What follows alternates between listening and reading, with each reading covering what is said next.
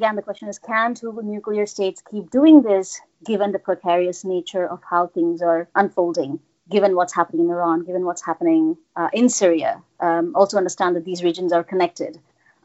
Just as what happened in Bosnia affected Iran during the Yugoslav war, what's happening in Kashmir is going to affect the larger region. And I think those are things that we should be more cognizant of.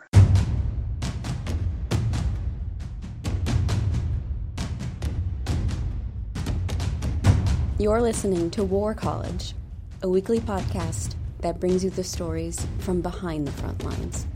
Here are your hosts.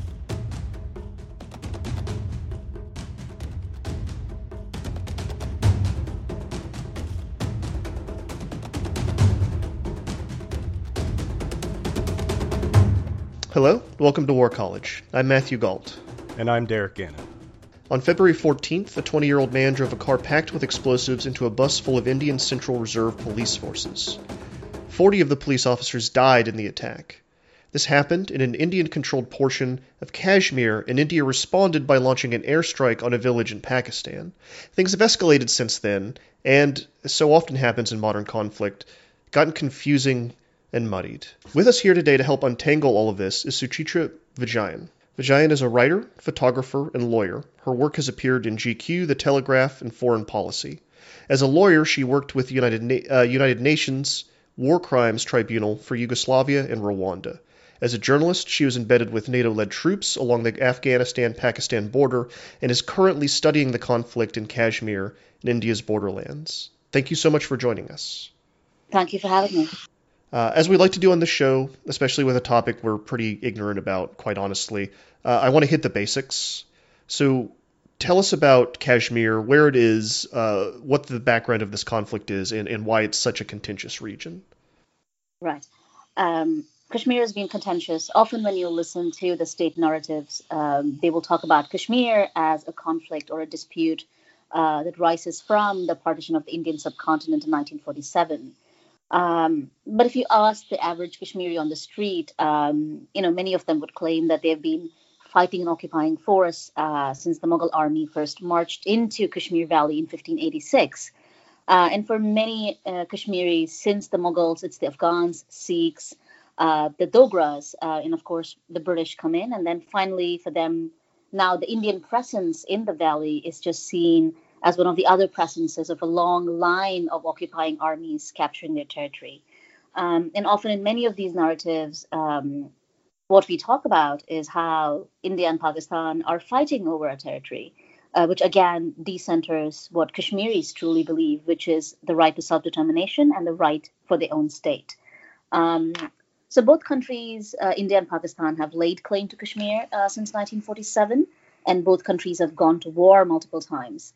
And something else happens in the 1990s for the first time when Kashmiris and militants stage an armed uprising against the Indian state and Indian-occupied Kashmir. In response, India launches its own counterinsurgency. It launches its own counterinsurgency operations, which again led to imposition of emergency laws. And what really started was a really bloody 15 to 20 years in which there were massacres, extrajudicial killings, torture, and to a large extent that still continues, suspension of civil liberties for a large section of Kashmiri population. And much of the armed militancy was put down in early 2000.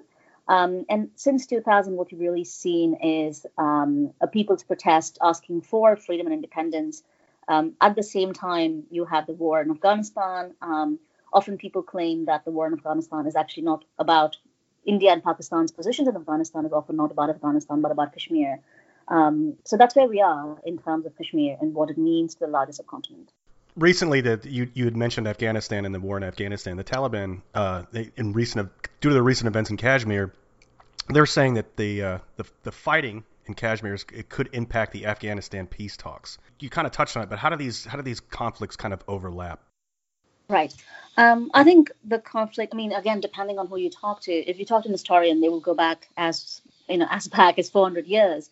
But what you really start with is the partitioning of the subcontinent, which India becomes Pakistan, and then later East Pakistan becomes Bangladesh. And all the while, you have Afghanistan, Also, one has to understand that when I did my field work in Afghanistan, for a lot of the older generation of Afghans, the racial memory of a border is with India, not with Pakistan. So for them, all of this is one unity in which people and goods and ideas flowed back and forth all the way from Iran to what is today Bangladesh. And all of that somehow gets butchered and made into nation states and borders. The reason why Afghanistan is relevant is because Afghanistan has always been the battleground where empires and nations have a battle for proxy, whether it's Russia and the United States, the British and the Americans, later the Americans and the Soviets.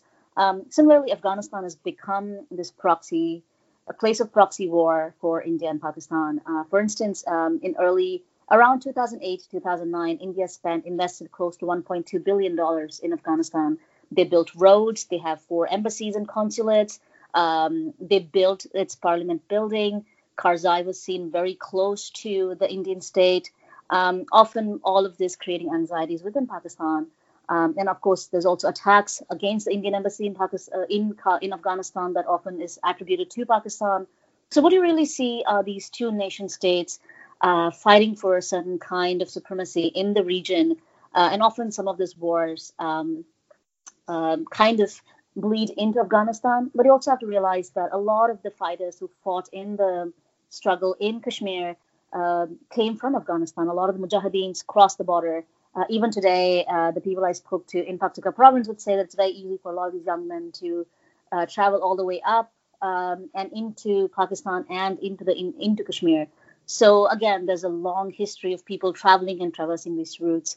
So that's what's happening. And let me know if you have more questions or clarifications about this. No, I think that's a good background. If we can back up to kind of the event that kicked all of this off, can you tell us about the organization that the young man belonged to who drove the car and what they want and what their stake is in all of this? So there's a lot of discrepancies in this. So the organization that Adil Ahmad Dar, the young man who drove the SUV into the CRPF convoy, belongs to the organization which is called JEM or Jaish. The organization is led by Maulana Masood Azhar. But also there's conflicting report that initially he belonged to Lashkar-e-Taiba, which is a much older, more established organization, which also has its own networks, which also fought in Afghanistan. So again, we have no real confirmed information except for a video where he claims that he belongs to JEM. JEM's crucial role. JEM again was founded in early 2000s, was funded by Pakistan. It had the blessings of Osama bin Laden. And unlike Lashkar-e-Taiba, which has a larger mandate of fighting certain injustices, colonial imperial injustices in large Muslim countries or Islamic countries, JEM is very focused on Kashmir. Their main goal is to unite Kashmiri territory with Pakistan. And JEM has again had, as a claimed, responsibility for a lot of these attacks in the last couple of years. One of the interesting articles that we read in the run-up to this is your piece about the competing narratives surrounding what happened in the area. And I think, as especially like looking at modern conflicts, this is really you can almost teach it in a classroom. As you're watching different powers spin different narratives. And I'm wondering if you could talk about that a little bit and how each side sees things. Right. I think we need to foreground this in the larger context of how media has been reporting war since the war in Kuwait. I think Kuwait war was the first war in which, for the first time, you had journalists embed with the U.S. forces. And in some ways, given the global hegemony the United States has, it's interesting that a lot of the Indian newspapers now, both newspapers and television anchors in India, in Pakistan, and Bangladesh, world over now use what is the CNN or the Fox format, where often they become, often what you really get is not facts, not reporting, but a lot of it is ideologically shaded. In India, of course, this has been happening for a really long time. given that India is a Hindu majority country, and many of the news anchors and newspaper reporters who have these powerful positions often report with very specific nationalistic angles. For instance, one of the most powerful television anchor editors says, if I'm going to report, I'm always going to report. His name is Sudhir Chowdhury, and he says, if I'm going to report, of course I'm going to report with a nationalistic bent. If you don't like living in this country, then leave the country. If you don't like our reporting, leave the country.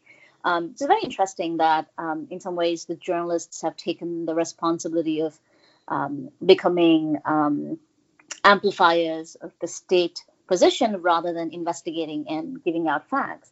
And what is specifically troubling about the recent Pulwama attack is that, first, there is no evidence. As of today, we have very little actionable intelligence connecting the attacks to Pakistan. While GEM was historically funded by Pakistan, we also have to understand that Pakistan does not have complete control over many of these non-state actors it funds. One of the reasons that Pakistan creates GEM is because Lashkar-e-Taiba, the older organization it funds, in some ways becomes more renegade and becomes less submissive to the Pakistani state. So while the Pakistani state funds these or gives them tactical support, we really do not know to what extent. We don't know if the Pakistani state ordered this or to what extent. So we don't have actionable intelligence. So without actionable intelligence, the journalists have been reporting what they call sources. Often these sources are from the intelligence agencies, which could be the equivalent of the FBI or CIA back in India. One is domestic, one is more international. And yet all of these sources have been leaking and reporting classified information, again, contradictory information that hasn't really given us any clarity. For example, initially we were told that the RDX was close to 115 pounds. Later it was reduced to a much smaller number. Initially we were told that the RDX was acquired in India. Then we were told it was acquired in Pakistan. But also we don't know how is it possible that someone could smuggle so much RDX from the border into Kashmir, given how heavily surveilled Kashmir is. Kashmir is also one of the most militarized parts of the world, which means that there is surveillance by RAW, there is surveillance by IB.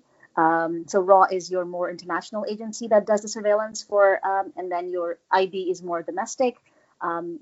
Each of the police units have their own intelligence agencies.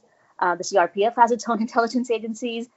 So, Kashmir is like what Lebanon is during the war, in which every person you meet there, every state person you meet for some reason could be a spy. And despite all of this, it just becomes really, there's no explanation as to how so much RDX was smuggled into this. We don't know that. We don't know the number of people involved. We have no idea what's happening. And yet, all of the journalists were reporting information that was contradictory, that was false. So it was not even the state was giving out. It wasn't like there was a press briefing. What was really happening was all these journalists were speaking to high-level sources and then reporting contradictory information, which again became very jingoistic. All of these anchors wanted India to go to war. They wanted Pakistan to be destroyed. And also, you really don't want two nuclear states to go to the brink of war. De-escalating this is just really hard. So that's mostly been what's happening since the attacks on the 14th of Feb. And you kind of just touched on it. Nobody wants two nuclear power states to go to war. It seems to me that their intelligence apparatus, specifically in India, has no fusion cell. It sounds like everybody's reporting every other thing that they can think of. How concerning is that, knowing that both of these nations have a finger on the button, per se, of a nuke? It's very scary.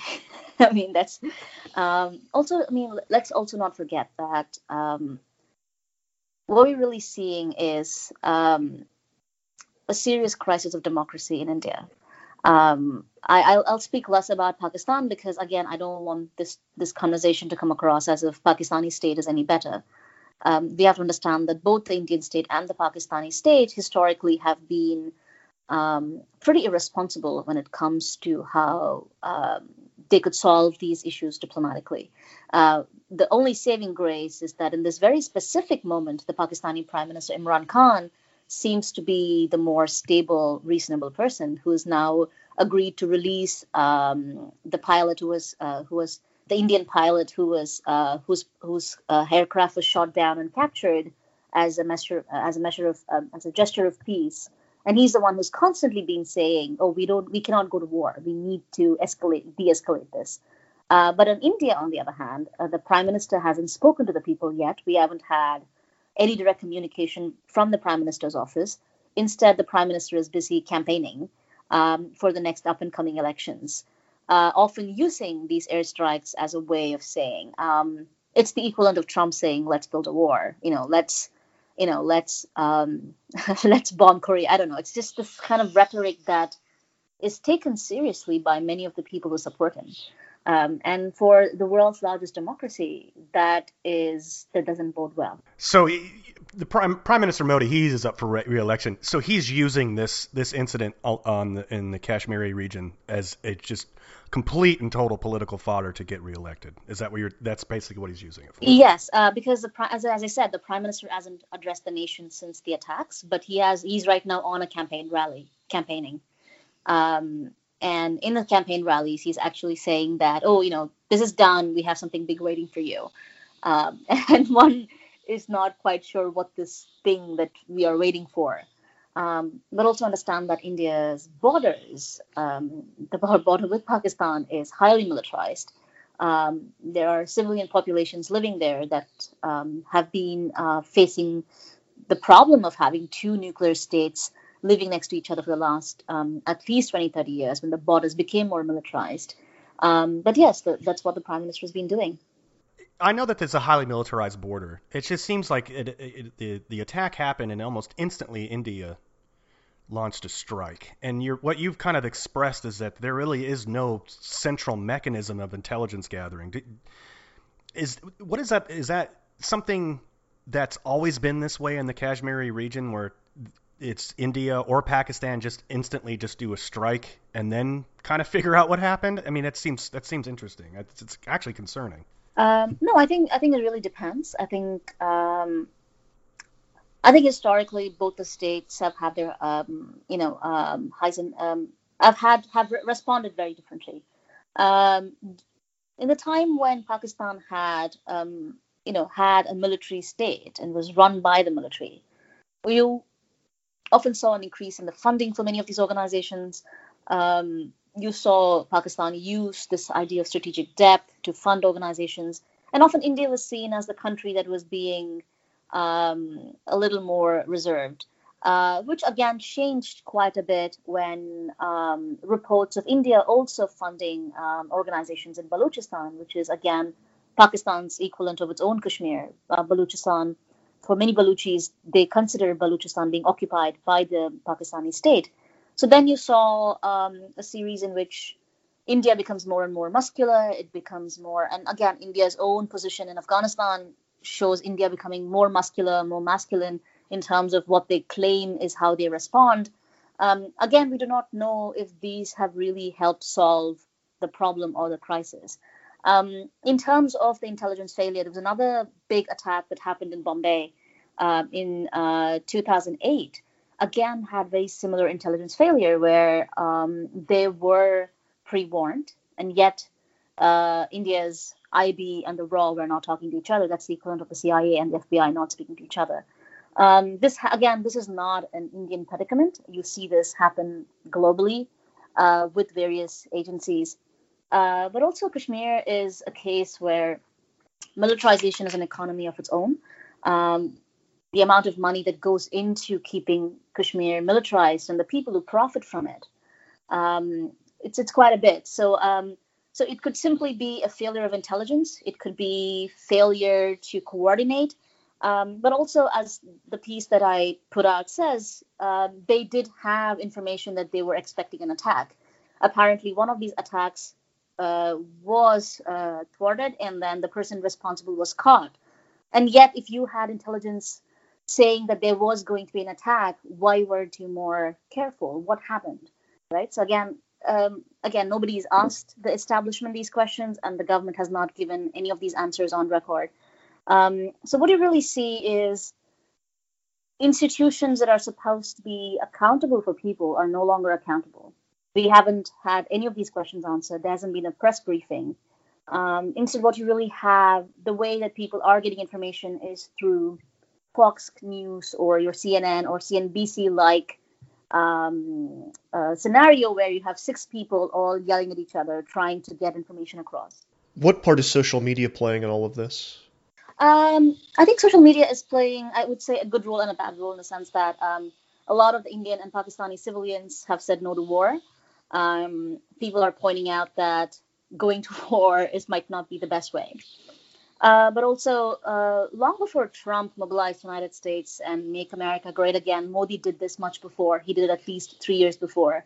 So Prime Minister Modi has an army of trolls who would jump in the moment someone is critical of him and troll them. The BBC came out with a report earlier last year. There have been 2 books published. I think there's one book that was published earlier this year that talks about BJP, the government that the party that Prime Minister Modi belongs to, that actually pays people to be trolls and attack anyone that criticizes either the Prime Minister Modi or BJP's policies. So that you see that as well. But also the sad part is now journalists no longer report; they embed tweets. So a lot of the reporting on Kashmir is also now based on tweets. People are just embedding tweets from former army chiefs. As I've said, that is the equivalent of reporting. But on the good side, does social media allow Pakistani and Indian citizens to directly engage each other? And is that a positive or bad, or how does that work? I think Indians and Pakistanis, they share a history that is much longer than the borders. And in my experience, it's very funny. I've been doing this for the last 3.5 years. Is every time I would speak to someone who had left Lahore during the partition and moved to India, would say something like Apna Lahore, which means it's my Lahore. While they live in Delhi, they're Indian citizens. But then for them, Lahore is not Pakistan. Lahore it's theirs. So there's a long history that brings people together. And I think Pakistanis and Indians are the heart of it. For the average Indian, the crisis now is the crisis of not having jobs, not having, having biometric data being mined, the economy not doing well. I don't think Pakistan is even in the horizon of the average Indian who gets up each day to get to his work. In my experience, Pakistanis that I've interacted with have been nothing but generous and wonderful, and we share the same concerns about the nation state. We share the same concerns about the future of our countries. So that's always been there, and I think in some ways social media amplifies it. Of course, you'll always have idiots who don't believe that way, but I think that's more of a minority as against majority of the people. No one wants to go to war. Yeah, I was interesting. It was interesting to hear you talk about trolls on social media and how India and the Indian government's kind of been empowered to do that. And you mentioned the the Donald Trump's "Make America Great Again" kind of rhetoric. Do you think that's energizing Prime Minister Modi more, that now he has an American president who thinks along the same lines as saber rattling and war rhetoric? Do you think that's energizing more foreign nations to become more nationalist? Of course. I mean, I think oppressors and bullies learn from each other. So yes, I think the biggest problem right now is that we were having this conversation with a family friend of mine who used to serve at the Department of State, and his concern was that at one point in time, the United States had the moral authority to say, despite all of its flaws, the moral authority to say something is wrong, let's step in. And for him, at least optics-wise, having someone like you might have problems with the Clintons, you might have problems with Obama, or any of the American presidents. But he said, in his opinion, it was that when the United States is seen as no longer having the moral authority to step in, I think it's a great crisis of foreign policy. It's a great crisis of the soft power that the United States has. And with someone like Trump I don't see the Indians having great faith in him. I don't see the Pakistanis having great faith in him. And surprisingly, an Indian anchor who was interviewing a Pakistani minister on the television yesterday said, "Oh, the United States no longer loves you. Trump loves us now." And it just shows how much the discourse is just broken down. And the breaking down of discourse in DC can also be seen in the breaking down of discourse in New Delhi, in various parts of the world. Pakistan just gave back the pilot. It's sort of like an olive branch, correct? It's like they're trying to de-escalate. Is India accepting that, or do they want to push this harder? Again, we don't know what the Indian state is doing because the Indian state hasn't said anything. The prime minister is right now in a campaign rally, so we have no idea. But the Indian media is reporting this as a victory for Modi's diplomacy. And again, they're calling this as not as a gesture of peace, but a gesture of weakness on the side of Pakistan, which again is very perplexing because whatever is Pakistan's history of funding terror organizations, funding non-state actors, despite my own disagreements with Imran Khan's various other positions, based on what the Pakistanis have done under the leadership of Imran Khan, is that they have categorically said, we do not want to go to war. Imran Khan said, you do not want two nuclear states to go into a position where we are having, we are talking to each other about war. He's talked about de-escalation. He's talked about dialogues. In Urdu, he says, if India comes one step towards us, we will take two steps towards you. Pakistanis have overwhelmed social media saying that we want peace. Pakistanis have actually all congregated in Karachi and Lahore saying that we don't want war, we want peace with Pakistan, we want peace with India. But the Indian response has been quite appalling. You have news anchors in combat fatigues, simulating war. It's quite, again, as I said, it's very surprising that now we have to scramble to figure out what India's response is through newspapers and media and television when the prime minister himself has been quiet. He has not said anything about this. He hasn't welcomed this. He hasn't, at least at the moment that we're talking right now, he hasn't welcomed this. He hasn't said that's great. He hasn't said let's have a conversation. He hasn't said anything. It doesn't look like he wants to de-escalate this. I rarely would say this, but it seems like Pakistan really wants to de-escalate, and it seems like they're just using this to create even more divisiveness. What's de-escalation look like? What would be the best form of de-escalation? What could Pakistan do further? I think Pakistan is, at this moment, I think Pakistan has done everything that Pakistan can do given the systemic nature of things. Also, let's understand that Imran Khan is, he's a new prime minister. This is the first time he's holding considerable position of power. He wants, in some ways, or at least claims to wanting to transform Pakistan into a more democratic, egalitarian society, which also means that he does not want the military to have the kind of power that it usually has within the Pakistani state. And a war with India would also mean Imran Khan wanting to relinquish large parts of the democratically elected power that he has, because the moment you go to war, the Pakistani army is again going to try and, do what it has always done. So for him strategically, even for a domestic constituency, and for him to even run his country, war makes no sense. If he wants to hold on to his political mandate, then for him a war is the worst thing that can happen. So for him, it makes absolute sense. Also, he's considerably young. He's come to power. The people in Pakistan seem to like him. He's riding the wave. Imagine the first couple of years of the Obama administration, or even Justin Trudeau. He's riding the popular wave. So his people like him. On the other hand, Modi's 4 years have been disastrous. the demonetization, which today the economic report says that India's growth rate, which was at 7.8, is now reduced. It's at 7.4 is now reduced. So the country's actually slowed down in the last. So since Modi took power, the country's economy is now slowed down. Second, you have the Rafale deal scam, where there's a large scam involving defense contracts that's happening. Farmers throughout the country are protesting, and they are about to march towards the center. There is a big LGBTQ resistance against the current laws that is meant to decriminalize this. But again, the point is that there's a big problem with that.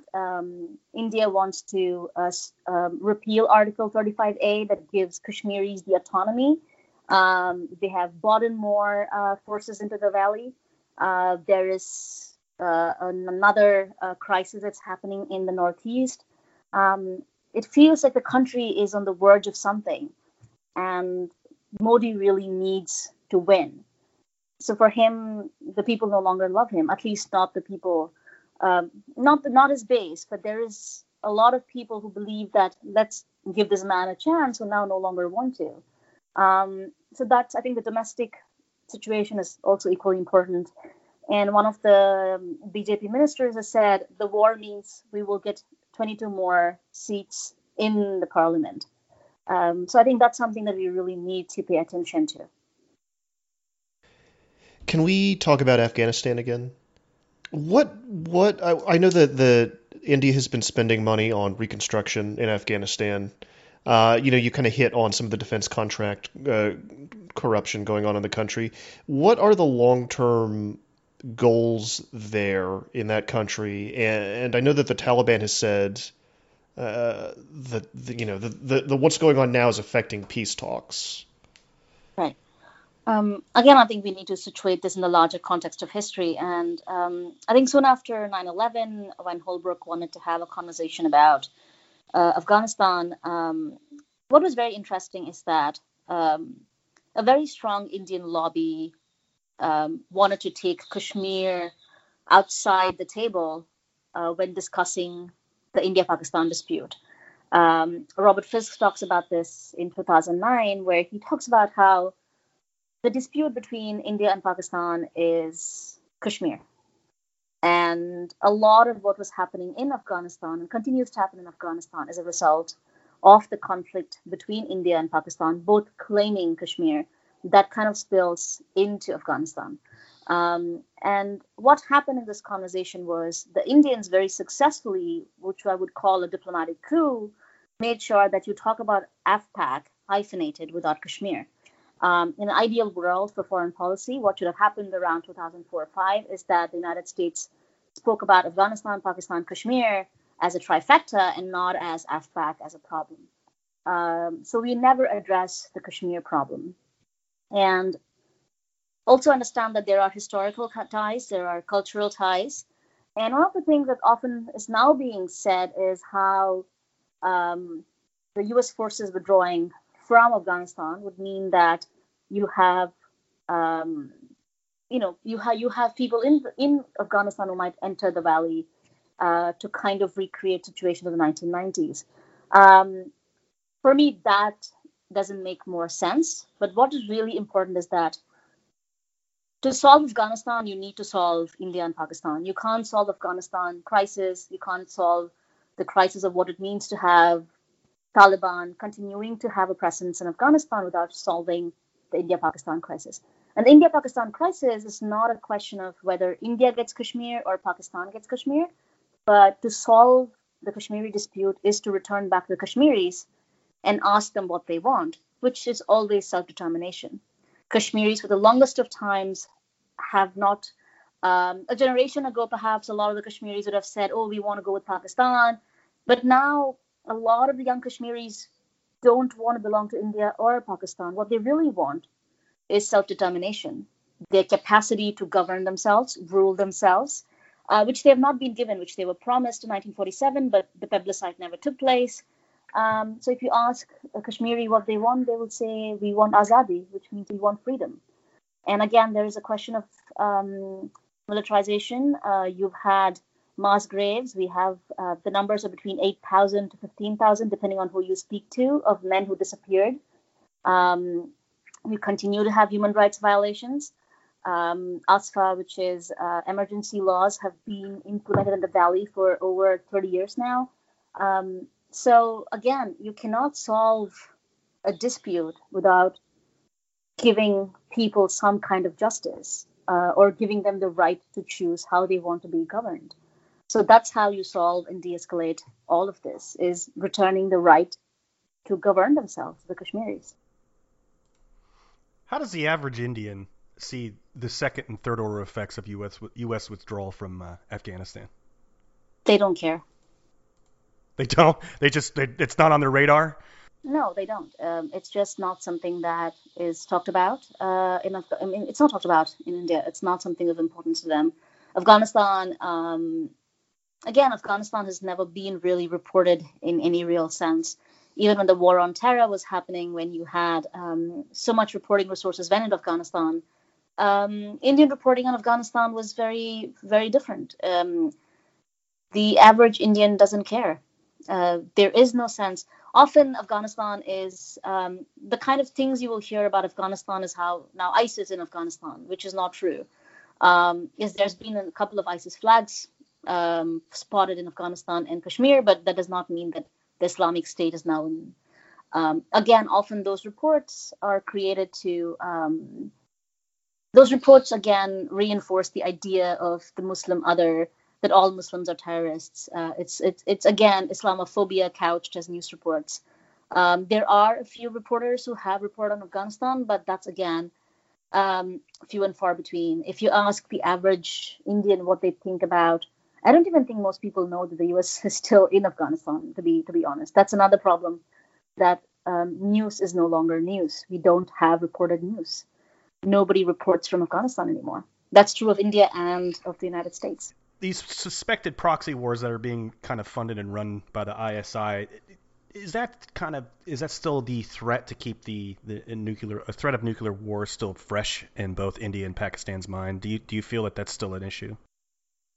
I think, my generation has never, we didn't go through the crisis of the emergency. We didn't go through what a real nuclear Armageddon might mean. My generation grew up in a liberalized India where we had access to everything. We grew up watching, we had Friends and Sex and the City and, whatever is the new version of that. It's a liberalized India never really encountered real war. But the last real war was Kargil, where, again, many of us were kids. I think the real concerns of a nuclear war is not something that most people really comprehend. I remember a couple of years ago at Yale when we had this conversation. This was in 2012, and there's this question of, how do we think of getting rid of nuclear weapons? And somebody said, yeah, but nuclear weapons are not relevant anymore. And it's really surprising that. Not just in India, but globally, there's an entire generation that was born in the 80s or 90s who had no idea what a nuclear war might mean. There are houses in LA that have nuclear bunkers. Recently, last year I was in a friend's house, and his father had built a nuclear bunker, or I think his grandfather built a nuclear bunker, thinking that there might be, some kind of an attack on the United States soil. So I don't think there's an awareness of how close we are to something this devastating. So that's the first thing. Sorry, what was the second part of the question? These proxy wars that they're suspected to be run by the ISI, do you see these escalating as sort of like a guerrilla, underhanded tactic against India? And India's kind of answering to that, to the Pakistan? Do you see that continually trying to keep, specifically the Kashmiri region, highly militarized? In 2014, when I was there, when I was speaking to a military official, his response was, we have the lowest number of terrorists in the valley. So from the 1990s till about a few years ago, the militancy was completely wiped out, ruthlessly, brutally. That's also meant that killing an entire generation of young men who are not going to come back home. They might be in mass graves. They might be now in Pakistan. We don't know where they are. But having said that, it's not just an India-Pakistan concern. Nation states, all nation states fund proxies to fight their war. The United States does it. Pakistan does it. You see this in Lebanon. Iran does it. Saudi Arabia does it. Israel does it. All nation states fund non-state proxy actors to wage its war in various places. I mean, you see this in Lebanon. You can see this as this fight between Israel and Iran happening. Afghanistan has become this proxy battle war, initially between the United States and Soviet Union, now India and Pakistan. I mean, even the Irish fund their own non-state actors to act as proxy wars. So this is not an India-Pakistan predicament. This is the predicament of the nation state, where you no longer have wars like the Second World War. What you really have are protracted conflicts, and often protracted conflicts are fought through proxies. You go to Nigeria, you'll find this. You go to Congo, there's not a single nation state in the world that does not fund proxies. So I think that's something that we really need to understand how nation states work in terms of how they fight their wars and battles. And given the new technologies, given the drone warfare, given the cyber warfare, given what's happening in all these various places, I think we have to be very cognizant of that. Will Pakistan continue to do this? Yes, of course Pakistan will continue to do this. Will India continue to do this? Yes, India will also continue to do this. Because what we never speak about is that India also is accused by Pakistan of funding organizations in Balochistan. India is accused by Pakistan of funding organizations in Afghanistan. For example, Masood was funded by India for the longest of time when he was trying to fight the Taliban, or the coming of the Taliban. So in that sense, this is, again, a long, complicated history. Again, if you look at Syria, again, this happened in Afghanistan as well. At one point in time, there's this one guy that I interviewed who said, there are 4 armies that are part of NATO that give me money to give them information. And at this point in time, I don't know who is who. So yeah, everybody does it. And then I think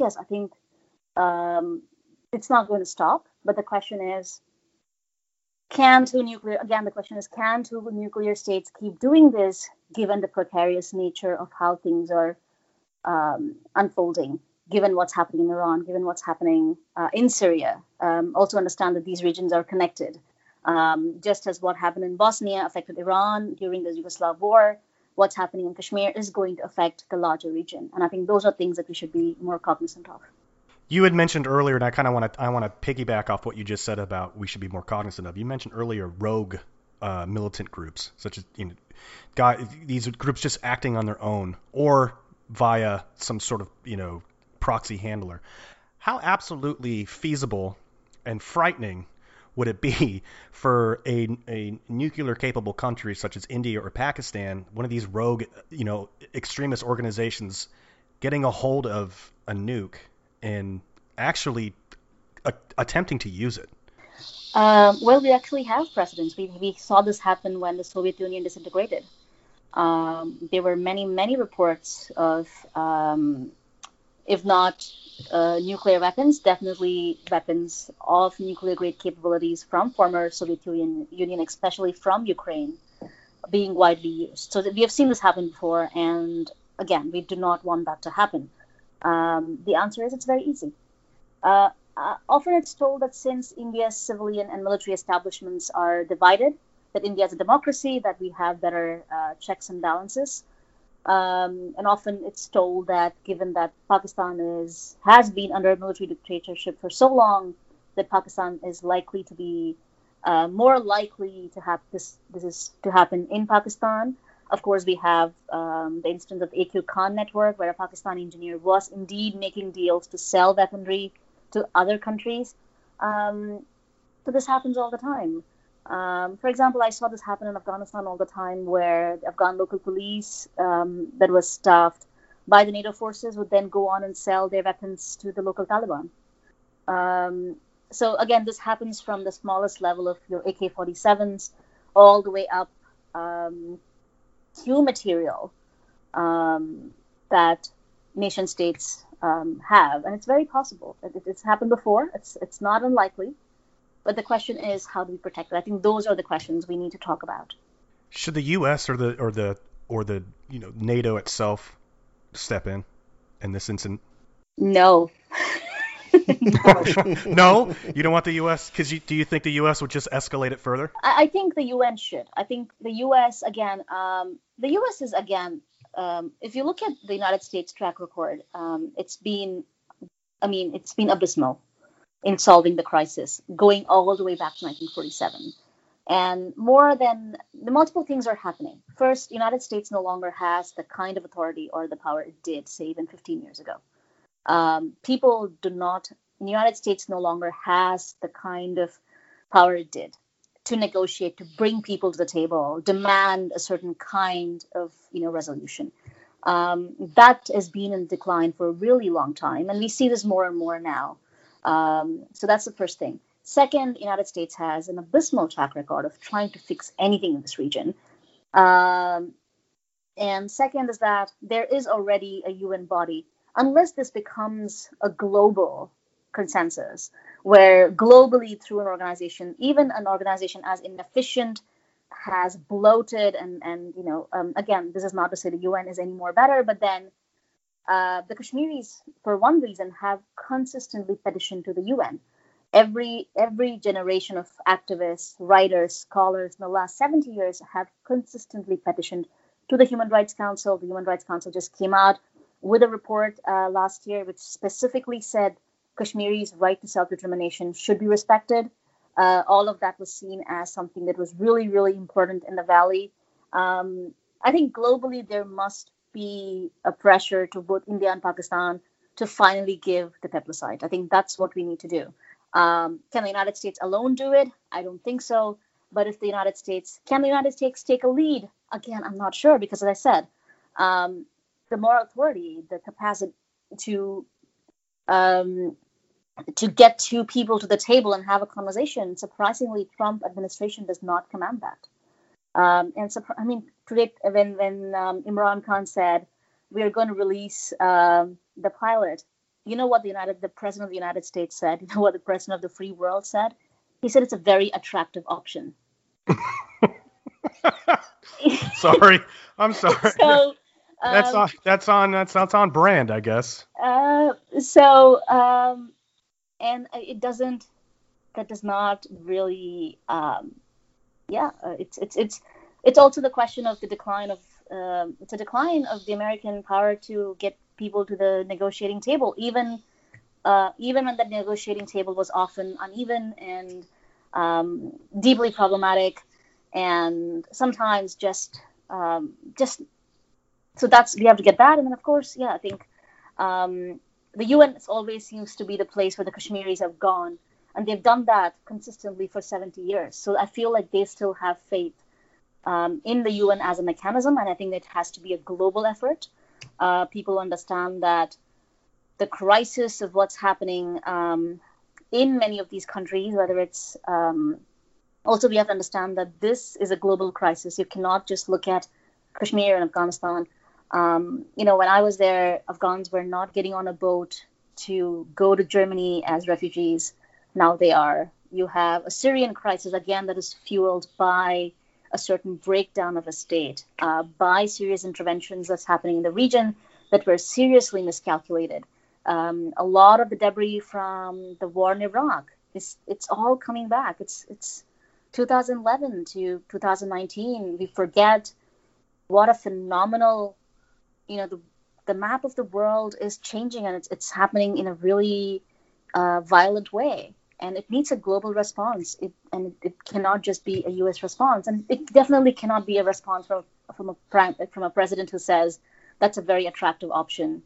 Again, not referring to a woman, but to a decision to release a pilot back to India. Do you think, and this is more like a personal opinion for you, do you think that labeling nowadays that these countries, to include the United States, labeling everything violent extremism and playing on fears within their own nations, is this the new way of waging war without declaring war, or is this something that these nations are using to advance their political agendas? There's nothing new about this. We saw this in the First World War. We saw it in the Second World War. We've seen it in every war that humanity has fought. The difference is that now the only difference is the rate at which this information flows. I think for the longest of time, the United States, not very far from where I stay, Madison Square Garden actually hosted a Nazi rally just before the Second World War. Americans were part of this Nazi rally celebrating, Hitler in Germany. I know that's a very small percentage of the American population, but that still happened. We've seen this historically happen in many of the places that we've gone to war. We saw this happen in Afghanistan. We see this in Lebanon, in Iran. There's not a place in the world where crisis has been used. The difference, perhaps, is the difference of measure and degree. And yes, it is happening. And now the difference is that the president or the prime minister can tweet, and he can weaponize 1 million people with a tweet, and that's the problem. A friend of mine, Arjun Sethi, wrote this book called American Hate, where he traveled throughout the country after the Trump presidency, and he talked about people who have faced hate crimes because of what the president said. And another fantastic, phenomenal book has come out of India that calls Anatomy of Hate, that talks about how Prime Minister Modi, when he was the chief minister in Gujarat, was responsible in how he presides over a massacre, but it also goes and speaks to perpetrators of this violence. And today is the 28th of Feb, which means that it's also the anniversary of the Gujarat riots and massacres, which actually completely radicalized the country, where Muslims in the country were massacred under Prime Minister Modi's chief ministership. So that was in 2002. So the symbolism of all of this is just, it's ridiculous. But the answer is yes. And again, it's not just new. It has a long history. Well, thank you for coming on the show and walking us through all of that. Thank you. It's always good to get on the professorial mode and explain things to people. I think that's the best part of any day. So thank you for giving me this opportunity. Thank you so much for listening. War College is me, Matthew Gault, and Derek Gannon, and Kevin Nodell. It was created by me and Jason Fields, who watches us even still. If you like the show, please leave us a rating on iTunes and leave a comment. It helps others find the show. We're also on Twitter at @war_college and on Facebook at facebook.com/War College Podcast. So we've been very busy recording shows, and I know I teased a great Russia episode last week, but we felt that events in Kashmir necessitated us changing courses. We hope you agree. Russia is still coming, I promise, 2 weeks from now. Next week, as the markets close, a very interesting look at the business of war.